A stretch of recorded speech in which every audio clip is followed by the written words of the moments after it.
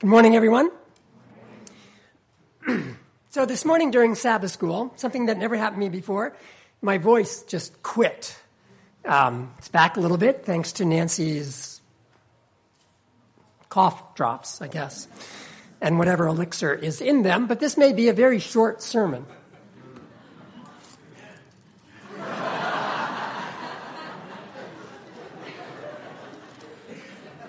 There you go. Let's turn to our scripture reading, let's read it, and we'll go home. Before we do that, again, welcome to everybody that you're here.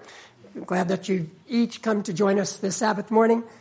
Pray, as Mike said, that you'll continue to visit with us, make this part of your church home.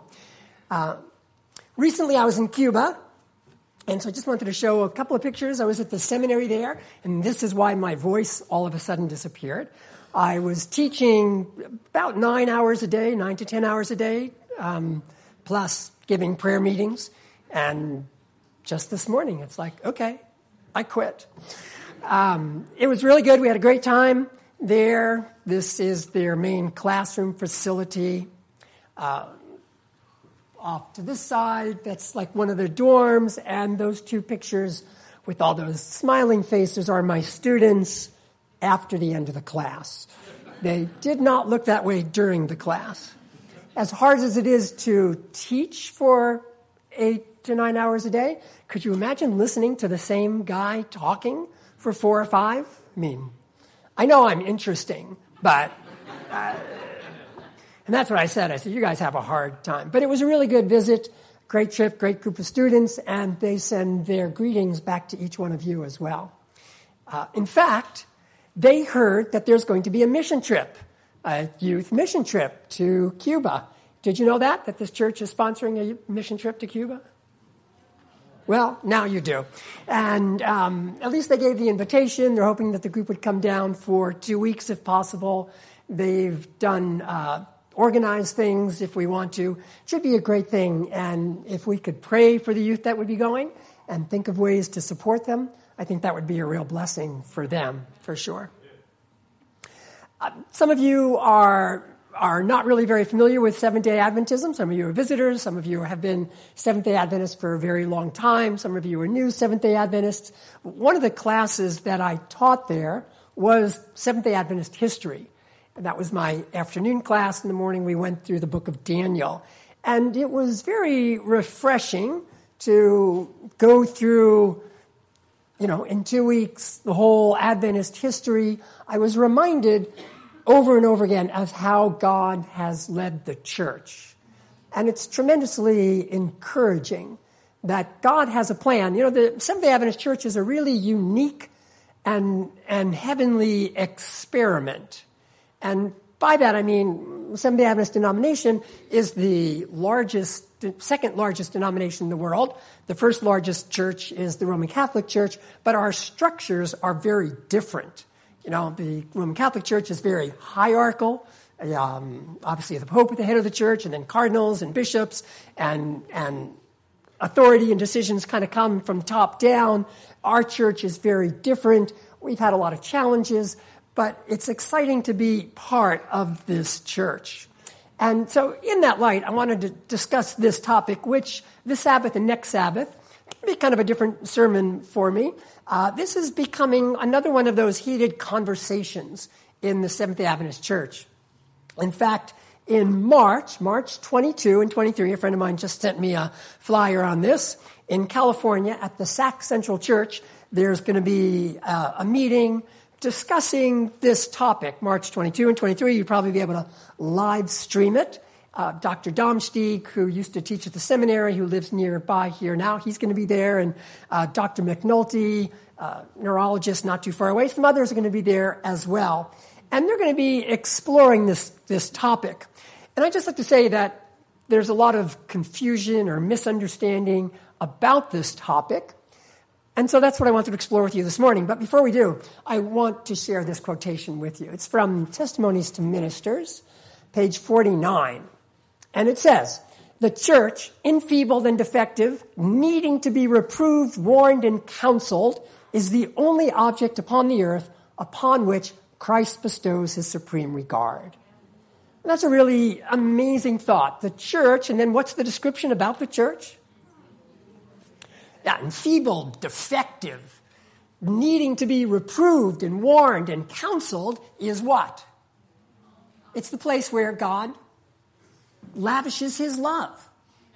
Just like a few weeks back, I shared a quotation about how we're continually sinning, or we sin continually, and yet God's love is constantly embracing us as well. And he does that individually, and he does that in relation to the church as a whole. As I said earlier, church is an amazing experiment. It's really his workshop. And God's really trying to do amazing things as humanity and divinity interact. So I have a question for you. How many of you had your lives changed in some aspect since you've known Jesus? Yeah, right. And, that's what God does, right? And he does it through the daily interactions of life. That's the key point, that all throughout providence, the providences that God brings into our lives, and angelic beings are in awe of the transformations that's taking place, which again is another amazing thought for me. So as we kind of think through this, or as we just think about conflict in the church in general, or questions in the church in general, let's keep the big picture in mind. The church is an amazing experiment that God's doing, but it's moving toward an end. And no matter how weak a church, or we feel like we are, enfeebled or defective, we are the object of God's supreme regard. But that love is for a purpose. And that's always important for us to keep in mind. That when God lavishes his love on us, it's not simply that we could enjoy the benefits of that love, but that we could be transformative agents of sharing that love with others. Now, again, the topic, final generation. I said there's a lot of controversy. There's been several books written on the topic by a number of different writers, and next Sabbath we'll look a little bit more at that. But this week, I wanted to share some areas where everybody agrees, and then look in the scriptures and see if we can get some clear teachings. So, areas of agreement, I think. Everybody that's a Seventh-day Adventist, I really hope this is true, everybody that's a Seventh-day Adventist agrees that Jesus is coming. I mean, we don't... Yes?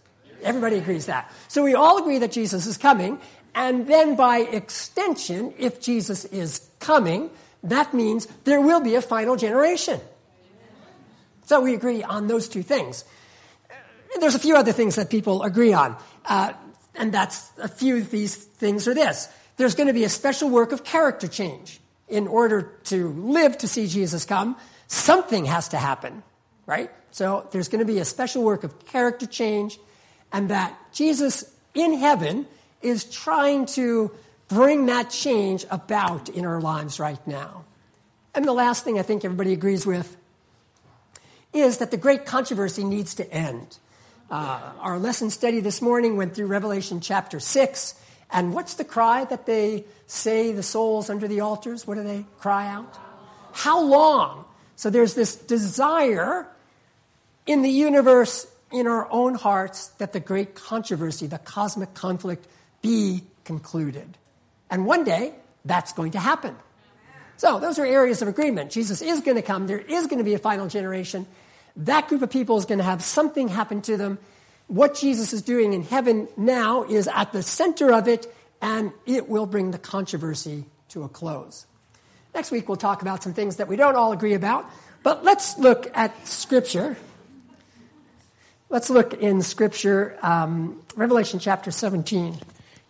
Revelation 17, verse 14, a beautiful passage. And this verse, in a sense, encapsulates in summary form the book of Revelation. Revelation 17 and verse 14.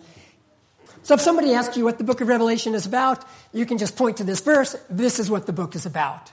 There's a war, there's a conflict, and it involves the Lamb. In the larger context is this opposing force to God, but the Lamb is going to overcome, amen, because he is Lord of Lords, King of Kings, but he has a group with him.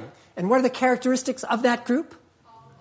Called, chosen, and faithful. And we've looked at this before, probably a year or so ago, but these are key characteristics. The point I want to stress with you this morning is the overarching view is there's a battle between two opposing forces, the Lamb on one side, Satan on the other side, and then those with each one of them. Satan has his followers, the Lamb has his followers, and those with the Lamb are called by God, they are chosen, they respond to God's choice, they choose as well, and they are faithful.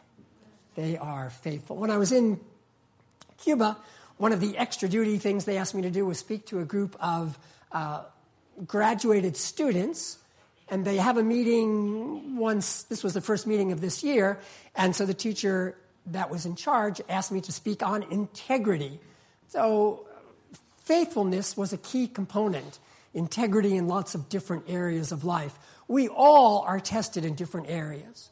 And I shared with those students that they're going to be tested in finances, they're going to be tested in sexual relationships, they're going to be tested in their pride, they're going to be tested in beginning to coast and plateau.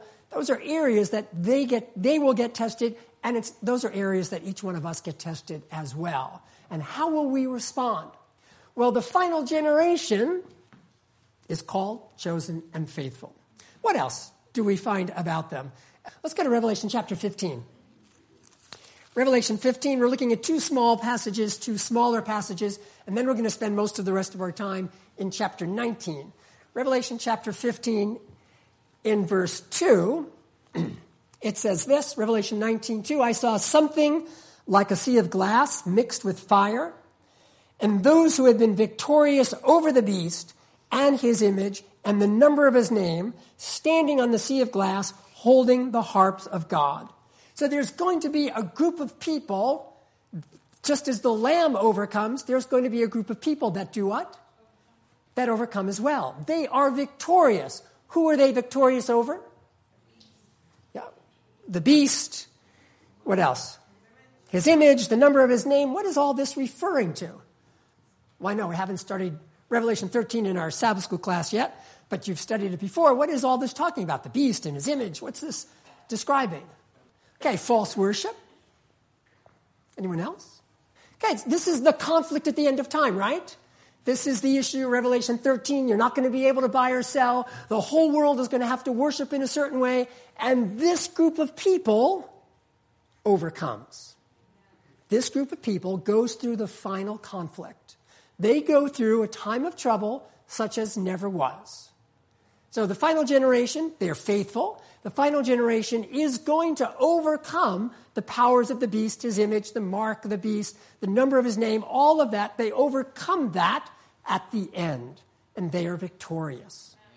Amen. In order to get to that point, they go through a host of different situations. Again, the whole world joining together to put pressure on them. And then if you'll drop down with me to verse 8 of the same chapter, Revelation 15 and verse 8, it says there, and the temple was filled with smoke from the glory of God and from his power, and no one was able to enter the temple until the 7 plagues of the 7 angels were finished. No one's able to enter the temple. What does that image mean? Okay, so it's a close of probation. It's a shift in the ministry of what Jesus is doing. He shifts from interceding to ruling, and at that point, there's no more intercession. That does not mean that those people are left without the aid of the Holy Spirit. God's Spirit is going to be with his people, but this is a climactic time. They go through this difficult period. And I have a quotation I'd like to share with you, referring to what Travis just mentioned. The book Great Controversy, it says, those who are living upon the earth, when the intercession of Christ shall cease in the sanctuary above, are to stand in the sight of a holy God without a mediator. That means the intercession pauses, it ceases. Then she continues, through the grace of God, through the what, everyone? Grace of God, and what? Own diligent effort, cooperation. They must be conquerors in the battle with evil. not only do they overcome the external pressures of the beast and his image, but they also overcome the internal pressures that each one of us face. The tendency, the desire for evil that too often plagues each one of us. But how do they do it? Through the grace of God and their own diligent effort. Remember, a couple of weeks ago, we were talking about sanctification and justification. And how long does justification cover us? Anybody remember? I know this. I realize when I ask you what I preached on a few weeks ago, I realize like that is a big stretch to try to remember. I'm serious. I mean, like, who remembers what anybody said a few weeks ago? I do. But that's because I said it. It makes a whole different dynamic. I understand that. But we were talking about justification. And justification applies to what part of our lives?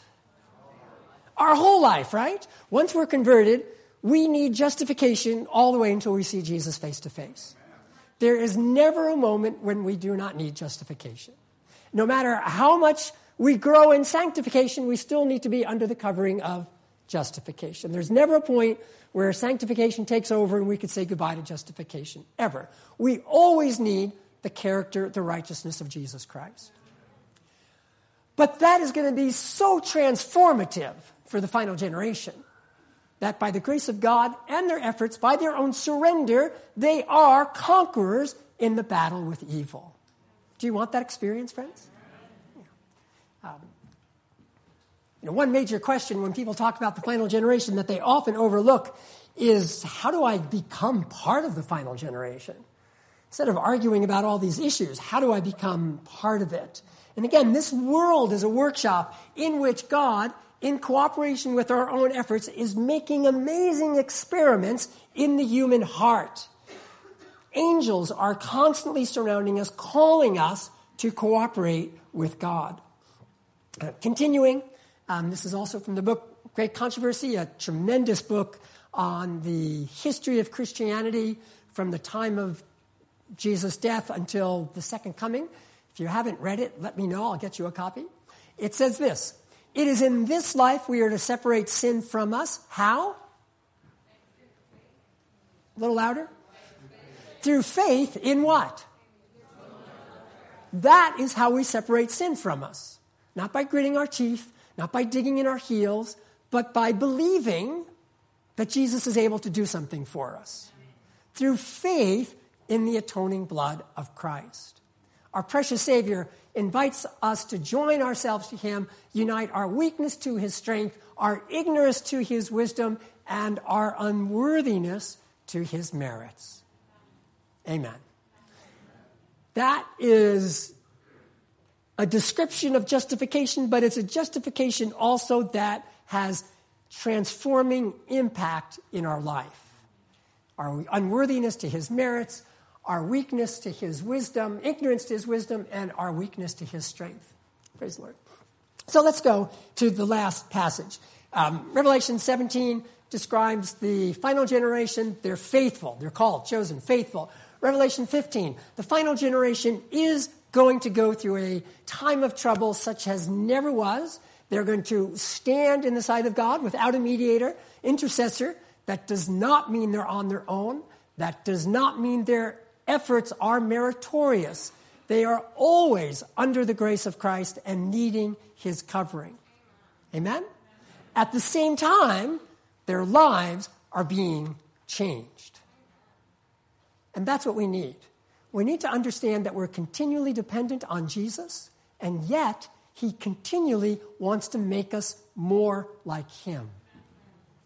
Revelation 19. Let's turn there.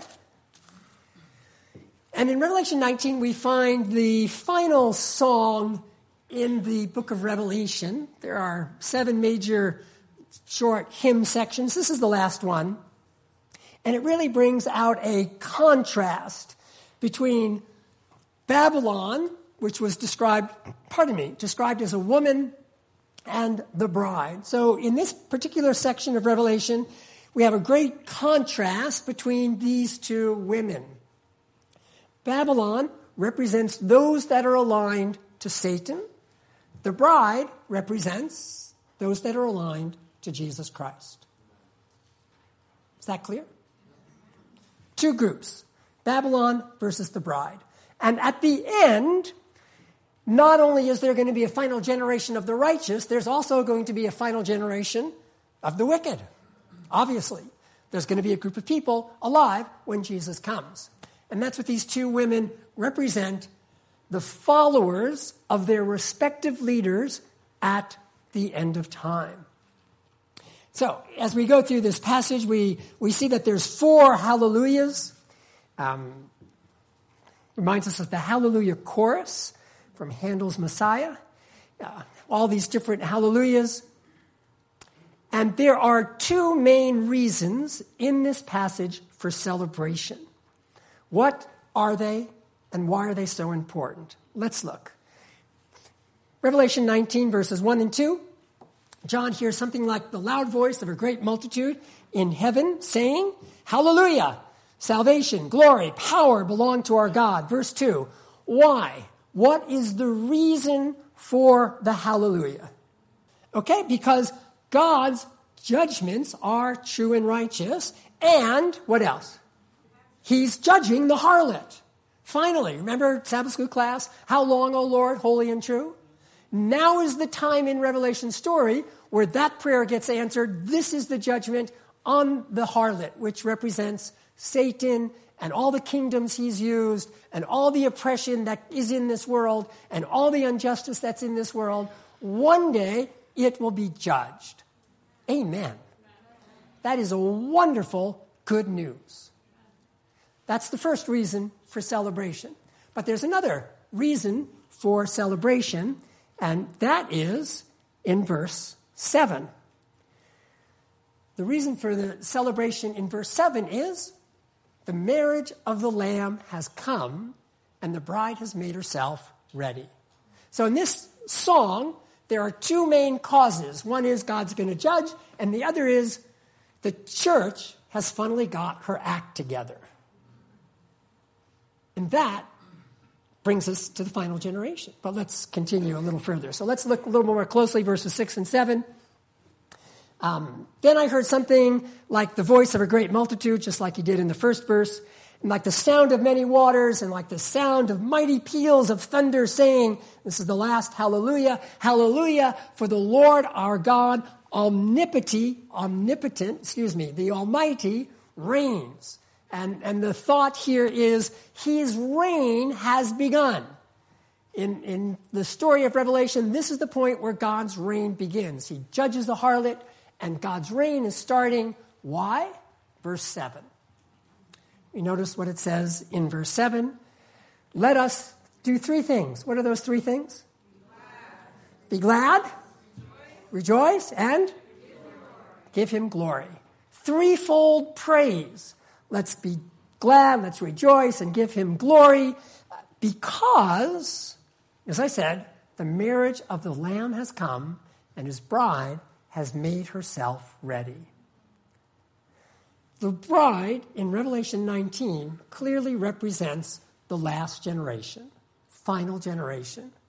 And it gives us some insights into what the characteristics of that group of people is going to be. They are described as a bride who has made herself ready. Ready for what?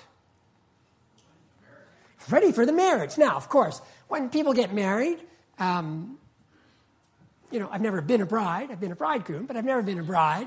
But, brides usually are more preoccupied than bridegrooms about weddings. Is that true? Not entirely, maybe. I don't know. Jaime maybe have been more different. But brides are generally more preoccupied than bridegrooms. Brides are concerned about everything. Okay. What are they really concerned about, though? Okay, they're concerned about how they look. The wedding dress. Wedding dress is really important, isn't it? They're concerned about the wedding dress. They're concerned about how they look. When the wedding day comes, what's their main focus? And she's concerned about why the groom is going to show up because she's ready for the groom. All that other ancillary stuff, flowers is nice, all this other stuff, but she's really interested in the groom, right? And the church comes to a point where her main interest is the groom. And that's the point of the passage. The bride has made herself ready. She's ready. And in Jewish tradition, at this time in Jewish history, the brides would weave their own wedding garments. They would make their own wedding tunics. And John draws from that imagery. Let's continue here a little bit more. The marriage has come. Let's look at this in more detail. Verse 8. Verse 7 first. And the bride has made herself ready. Verse 8. It was given to her. It was given to her. Sabbath school class, what was that? Was given, what? Past tense, yes. I'm talking about my Sabbath school class, the one I taught this morning. I'm looking at you guys because you're the only ones I see. Oh, there you are. Was given, we kind of talked about this. I told you I was going to ask you in the sermon. What? Okay, God's done it, right? It's a passive tense. It's called the divine passive. It was given. God has given her something. What has God given her? Look at it carefully. What has God given her? That's what we usually say, but that's not what it says. Look at the text carefully. It was given to her that she should clothe herself or that she should be arrayed. In other words, what's given her is the opportunity to receive the white raiment, the wedding garment. It was given to her, translation I'm reading, New American Standard, it was given to her to clothe herself, to array herself. That is the cooperative emphasis that we looked at in one of the previous verses. It was given to her to clothe herself with what? Fine linen. It's interesting that in chapter 18, the harlot is also decked out in fine linen, but these two women are very different. One are true followers of God, and one are an apostate followers. It was given to her to clothe herself with fine linen. And the marriage is a very familiar theme in the entire scriptures, where God longs to be married to his bride, to his church. Why? Enfeebled and defective as it is the one object that he loves more than anything else. And finally, at this point in history, when we're talking about the last generation reciprocates in some measure the tremendous love that God has for the church and says, you want to be with me forever? I want to be with you forever. And that is a key element of being part of the final generation. Wanting to be with Jesus forever. And when the church reaches that point, that's when the marriage comes. That's when the harlot is judged. That's when God is able to fully reign. When the bride is fully ready. Again, it's given to her. Part of her preparation is clothing herself. Looks like I lost it. Sorry. I'm not sure. It's okay. Sorry. Part of her preparation is being clothed in the fine linen. The two women, as I said, they're very, very different. One has been corrupting the earth. The other is preparing for the wedding. And the question for us simply is, which group do you want to be part of? Do you want to be part of the bride that is with eager anticipation, looking forward to being with the bridegroom forever? The quotation from a book, it says this: it is only when the church has the will to be faithful to God that God is declared to be sovereign. In the book of Revelation, it's when the church decides it's going to be faithful to God. It's in this part of the story in Revelation that God is declared to be sovereign. So now the question is, do we want to be part of that last generation? We want to be part of that group of people that just want to live to be with the bridegroom. That's what God's calling us to. And despite all the controversy around the final generation, there is going to be a final generation. There is going to be a second coming of Jesus Christ. And what you and I need to know for sure is that we need to fall deeply in love with Jesus Christ, as the bride loves her husband. And Christ Objects Lessons, page 415 says, the last rays of merciful light, the last message of mercy to be given to the world is what? A revelation of his character of love. And as I said earlier, the importance of a final generation is not simply so that we can escape this horrendous world, although it is pretty bad and getting worse. That's not the point. The point is that we can reflect the love of God that we have experienced with other people as well. And if we're thinking, I'm going to be a final generation, but I'm going to build walls and barriers so I can be, protected. True, we shouldn't be participating in sin, but we also need to be aggressively diffusing the love of God and sharing it with others. That's what God is calling us to. The children of God are to manifest God's glory. And when they do, then they're part fully of the final generation.